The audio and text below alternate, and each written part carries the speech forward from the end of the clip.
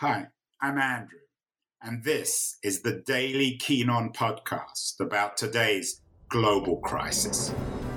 The coronavirus pandemic is dramatically disrupting not only our own daily lives, but also society itself. This show features conversations with some of the world's leading thinkers and writers about the deeper economic, political, and technological consequences of the pandemic. It's the daily podcast trying to make long-term sense out of the chaos of today's global crisis. Hello, everybody. It is February the 5th on the West Coast, lunchtime on Friday. Many of you are thinking about the weekend. We're all preoccupied with our personal thoughts, some of which are more relevant than others. We're all worried about dying, perhaps, in COVID, or saving our relatives, or what are we going to do at the weekend, or what are we going to have for dinner, or what are we not going to do, or how are we going to cure our boredom in these weird COVID times. So given all those preoccupations, most of them rather trivial, here's something for you to think about and read. I will tell you a thing that is both impossible and true. You were born from a tiny seed within your mother, and she was born from a tiny seed within her mother, and she from her mother, and so on, back and back through the dim hallways of time, until we arrive at a particular cave in Africa, 100,000 years in the past, with a particular woman sitting by a fire. That woman knew nothing of cities or automobiles or electricity. But if we could follow her daughters through time, we would eventually arrive at you. Wonderful writing from my guest today, a man who doesn't need much of an introduction, Alan Lightman. He's the author of a new book, which is very probable, actually, given his intellectual and scientific resources, a book of essays, Probable Impossibilities. Alan, why, Alan, are we so interested in beginnings? The subtitle of your book is Musings on Beginnings and Endings. And this is a scientific book of essays by you about beginnings and endings, but it's also deeply personal. What is it about humans that make us so obsessed with beginnings?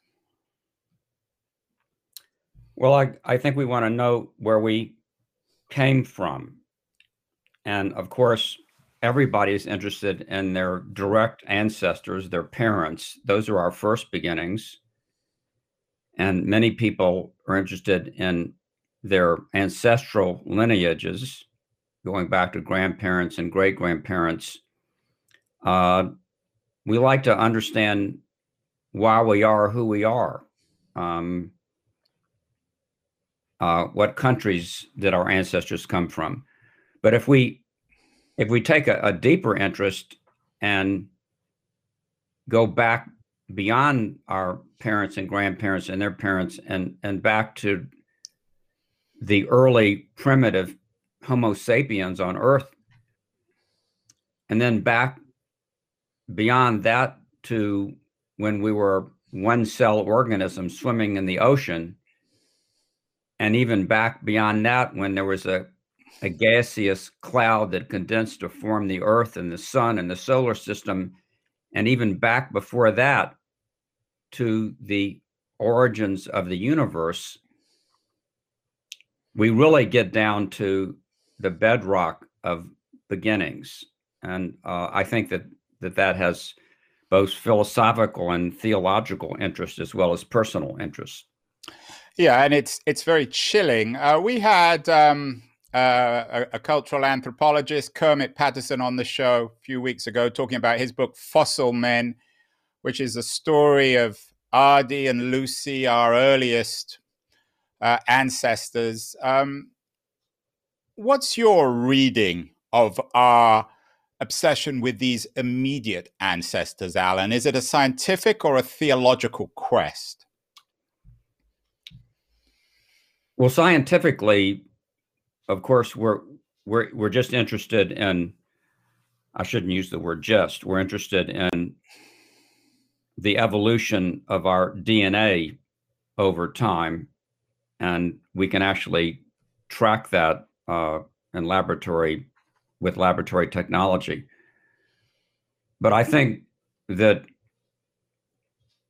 speaking non-scientifically, we're interested in how similar we are to other animals.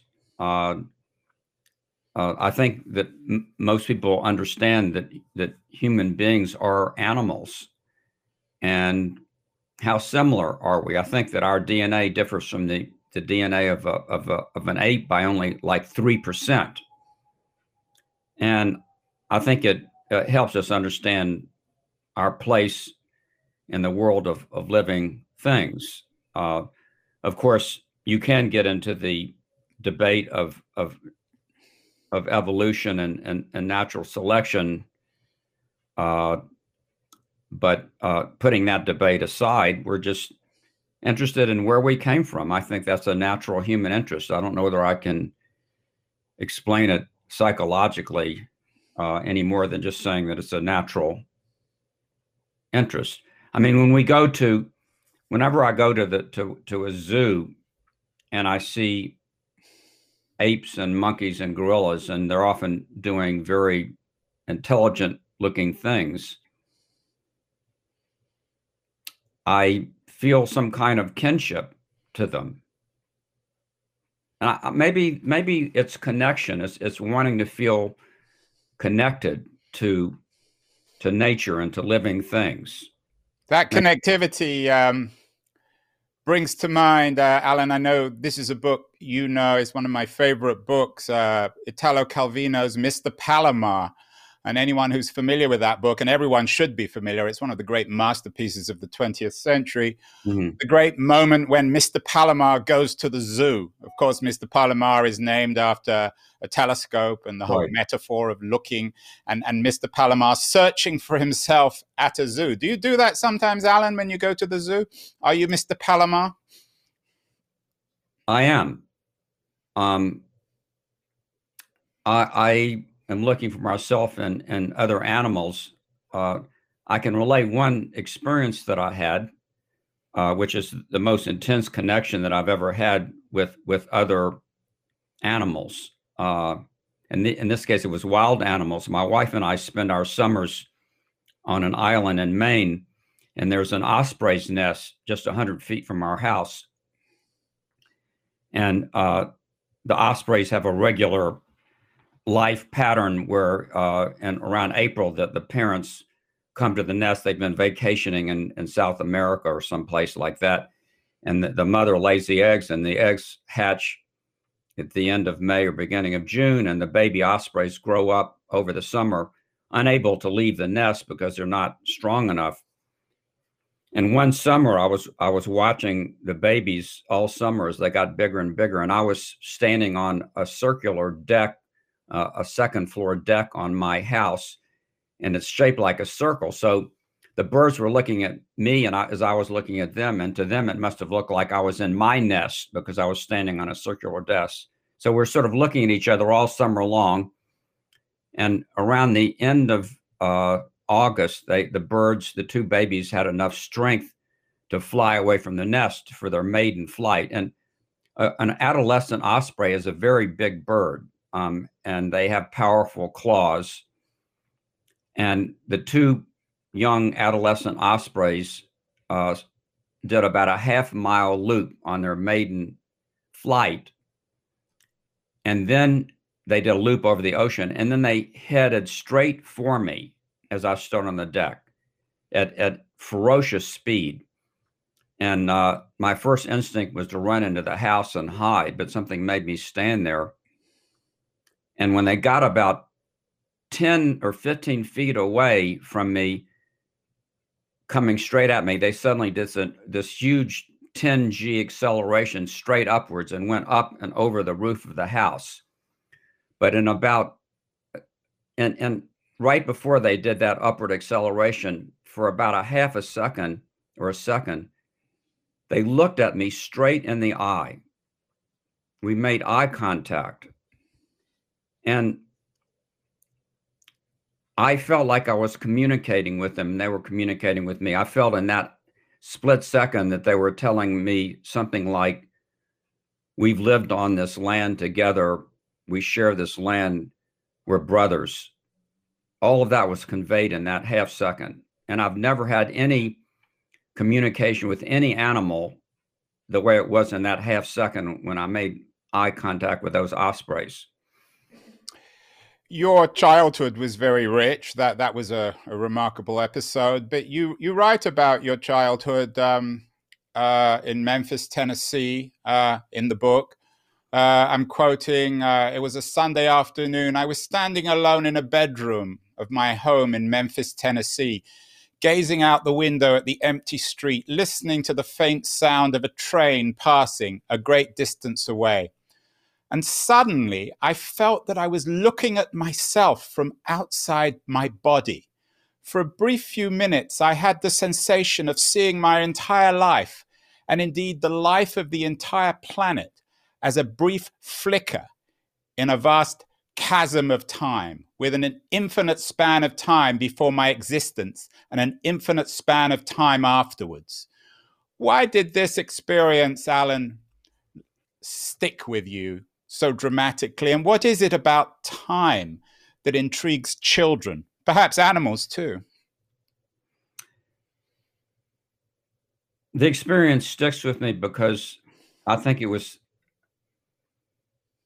the first moment in my life when I was aware of the cosmos on the large scale. And I know that sounds corny, but I had this sensation of, as I said in those words, getting out of my body and seeing myself from outside of my body and seeing a connection to the stars. And it stuck with me because it was such a powerful moment, and it was an awakening. You know, it's like we all remember our first love affair. It's an awakening to a whole new dimension of awareness, and you don't repeat it. I mean, you might have awareness later on, but you don't repeat that first moment, just like you can't ever repeat your first love affair. It was a love affair with existence.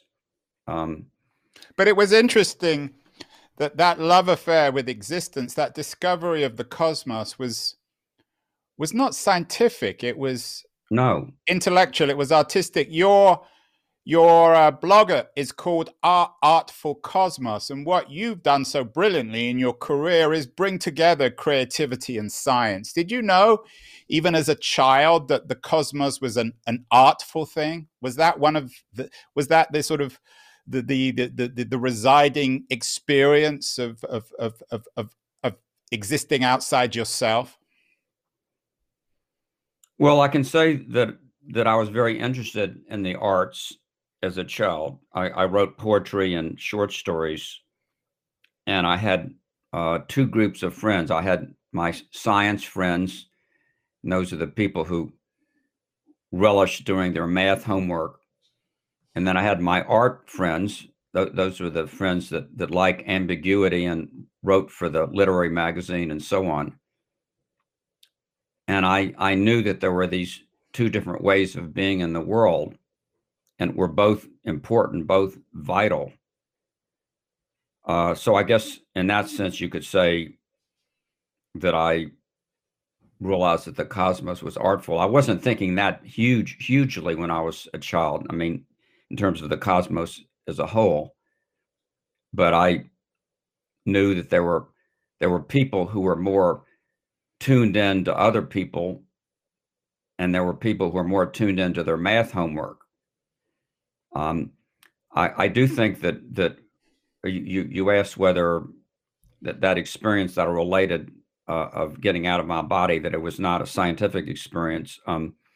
I of course, being a scientist, I have great admiration and respect for the power of science, but I also think that there's territory beyond science that's very meaningful, that there are questions that science can't answer, we have transcendent experiences like the one I described with the ospreys, and that experience I had feeling that I was outside of my body.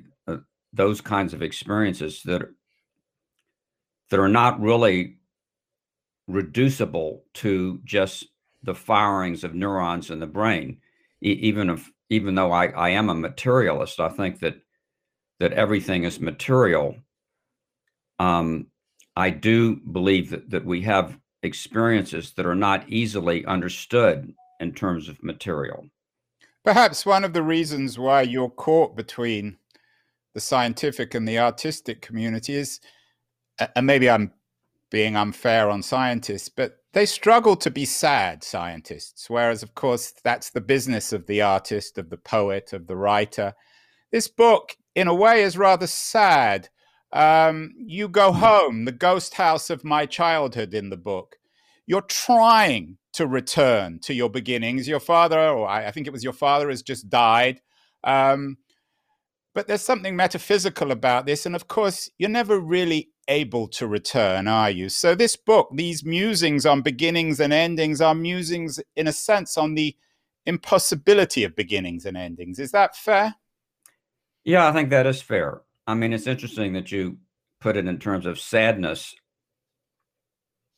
Which is a very human thing, and perhaps the birds, that osprey shared it too. Perhaps that's how you communicated with the osprey. You had this moment of sadness that you were both able to experience. Well, it's interesting, and I don't know the answer to this, but I know it to be true.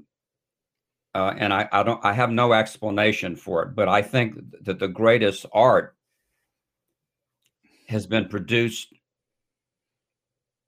in a context of sadness rather than happiness.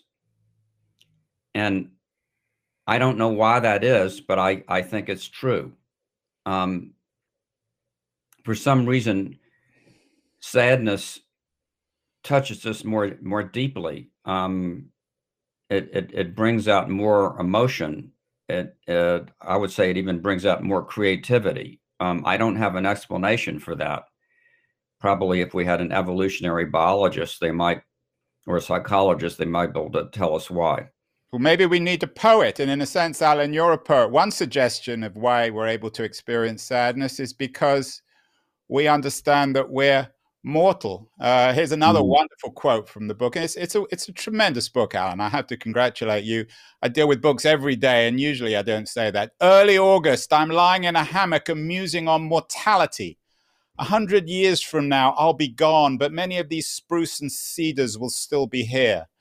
The wind going through them will still sound like a distant waterfall. The curve of the land will be the same as it is now.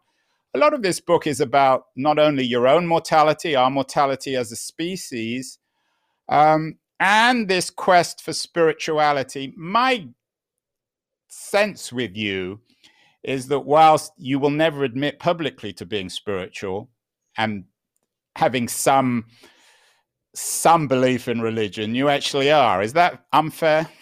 Well, I definitely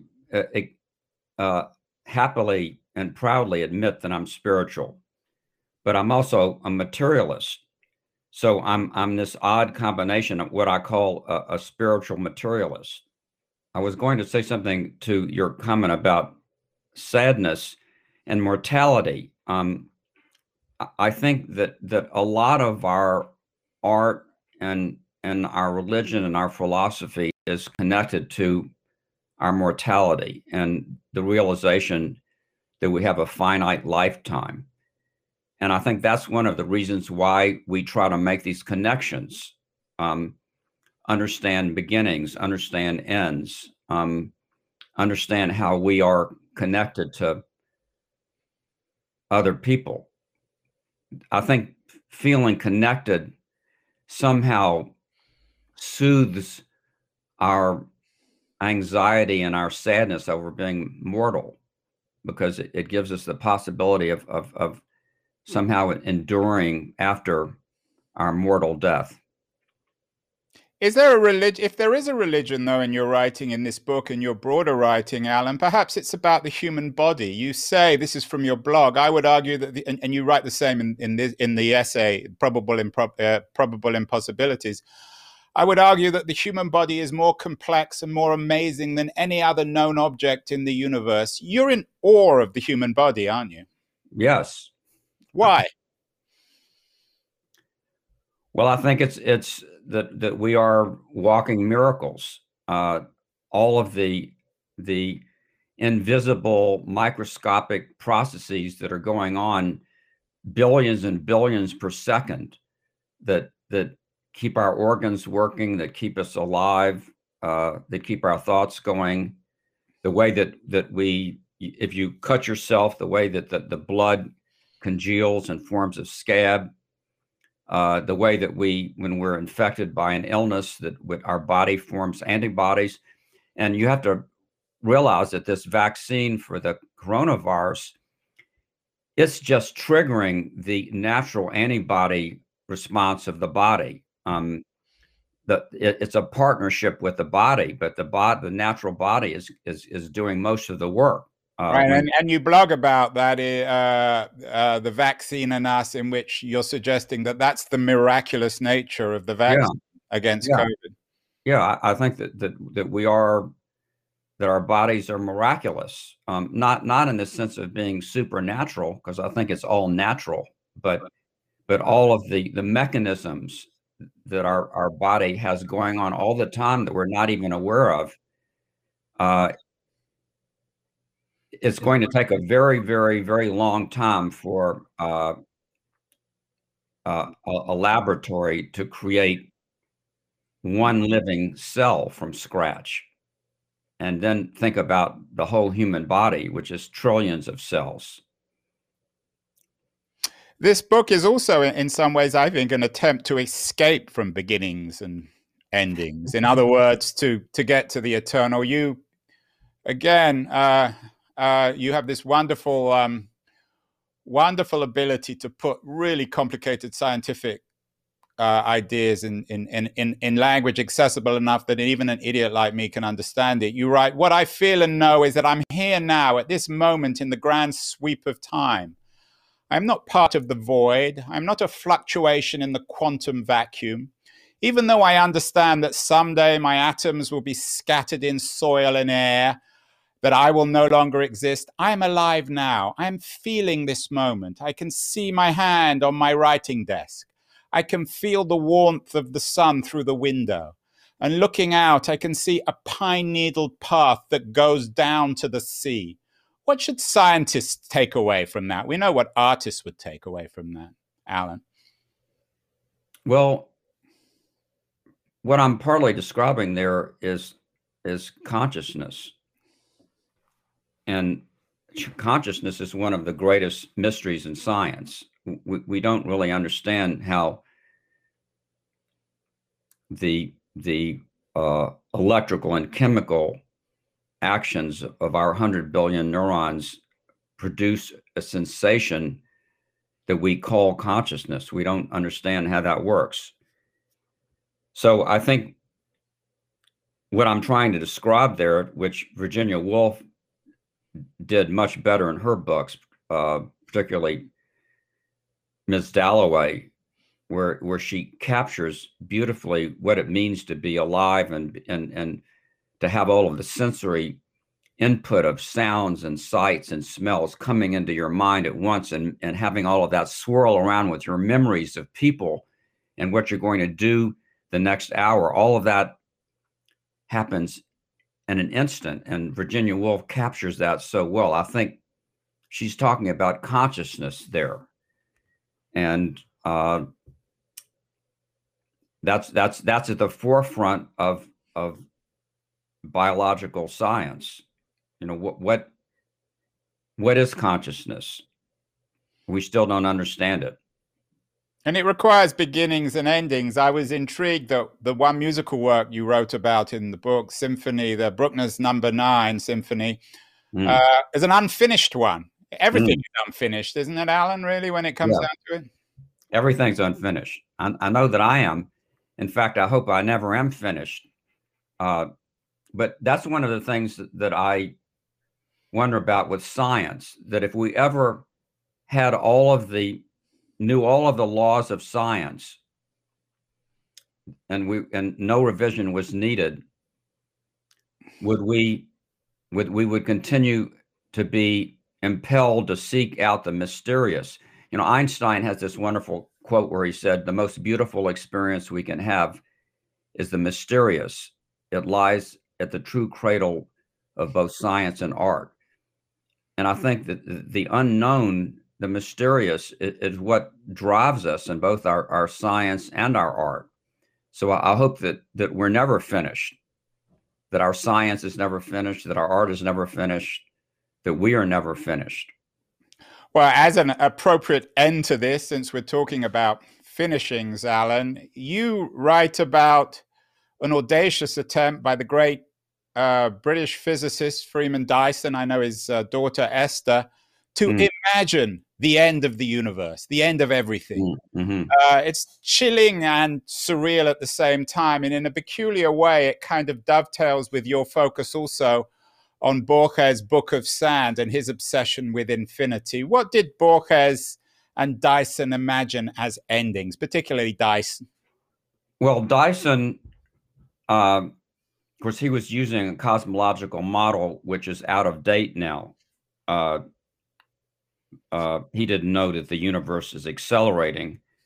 But what he was imagining, and asked the question, if the universe is expanding and thinning out and all the stars are dying, will there still be any form of life in the universe?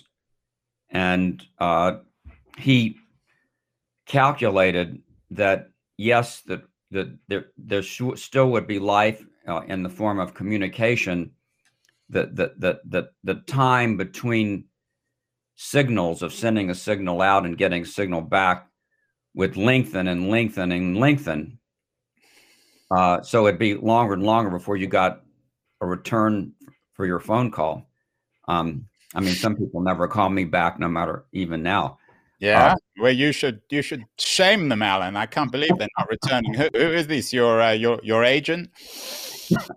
But there was a little optimism in Dyson's calculation, because he was saying, yes, even though the universe is expanding and getting colder and colder and dimmer, that with the dwindling energy resources, that we still will be able to communicate as long as we're patient and are willing to wait millions of years between calling out and getting a call back. But that universe, Alan, isn't quite as chilly as some people think. You suggest, with the discoveries of the Kepler satellite in the last 5 years, it's almost certain that life exists elsewhere in the universe. That's going to please our science fiction community, the Star Trekkers, and all the other people watching this. So there is life elsewhere. We yes. Feel alone. I don't think any scientist doubts the fact that there's life out there. Whether we can communicate with that life is another question. I mean, the distance between stars is large, and it may be that habitable planets or the inhabited planets are just so far apart that on practical terms, we will never be able to communicate with each other. But I have no doubt that there's life out there. Well, there may be life out there for those of you stuck at home in these weird times. You absolutely have to read this amazing new book, Probable Impossibilities, Musings on Beginnings and Endings, a profound meditation on science and art and life and spirituality and all the rest of it. Really incredible book. Congratulations on that, Alan. I know you're stuck just outside Boston. I don't know if there's snow on the ground, but like the rest of us, you're stuck at home. In addition to Probable Improbabilities, Alan, what else should people be reading in these strange times to keep themselves warm, to warm them up until extraterrestrials arrive on Earth? Well, one book that I've read many times, and I keep reading it, is this little book, Letters to a Young Poet by Rainer Maria Rilke. And it's really about the creative life. But there's a young poet who writes to Rilke, and who is a great German poet around 1900, and says, should I keep writing poetry? And Rilke says, you should only write if you cannot not write. And he also says in that book, we should learn to love the questions like rooms that we've never been in, like languages in a very distant tongue. And I think that in the times that we're living in now, that I want to read something that's calming and is serene. And this little book does that. Well, I'm all in favor of serenity in these strange times. I want to thank you so much, Alan Lightman. A wonderful opportunity, a real privilege and honor to talk to you. And I hope you'll come back on the show more. I wanted to talk to you about quantum physics, CRISPR. Maybe we can have another conversation about the harder sciences. Thank you again, and have a very happy, healthy 2021. Same to you, Andrew. Thank you for inviting me to your program. You've been listening to Keen On, hosted by me, Andrew Keen. Make sure to join us the rest of this season as we explore how to fix capitalism. Make sure to visit us at lithub.com, where you can subscribe to the show in iTunes, Stitcher, Spotify, or wherever you listen to your podcasts. While you're at it, if you enjoyed what you heard, we'd appreciate a rating on iTunes. Or if you'd simply tell a friend about the show, that would also help too. Today's episode was produced and edited by Justin Alvarez and the team at LitHub Radio. See you next week, and thanks so much for listening.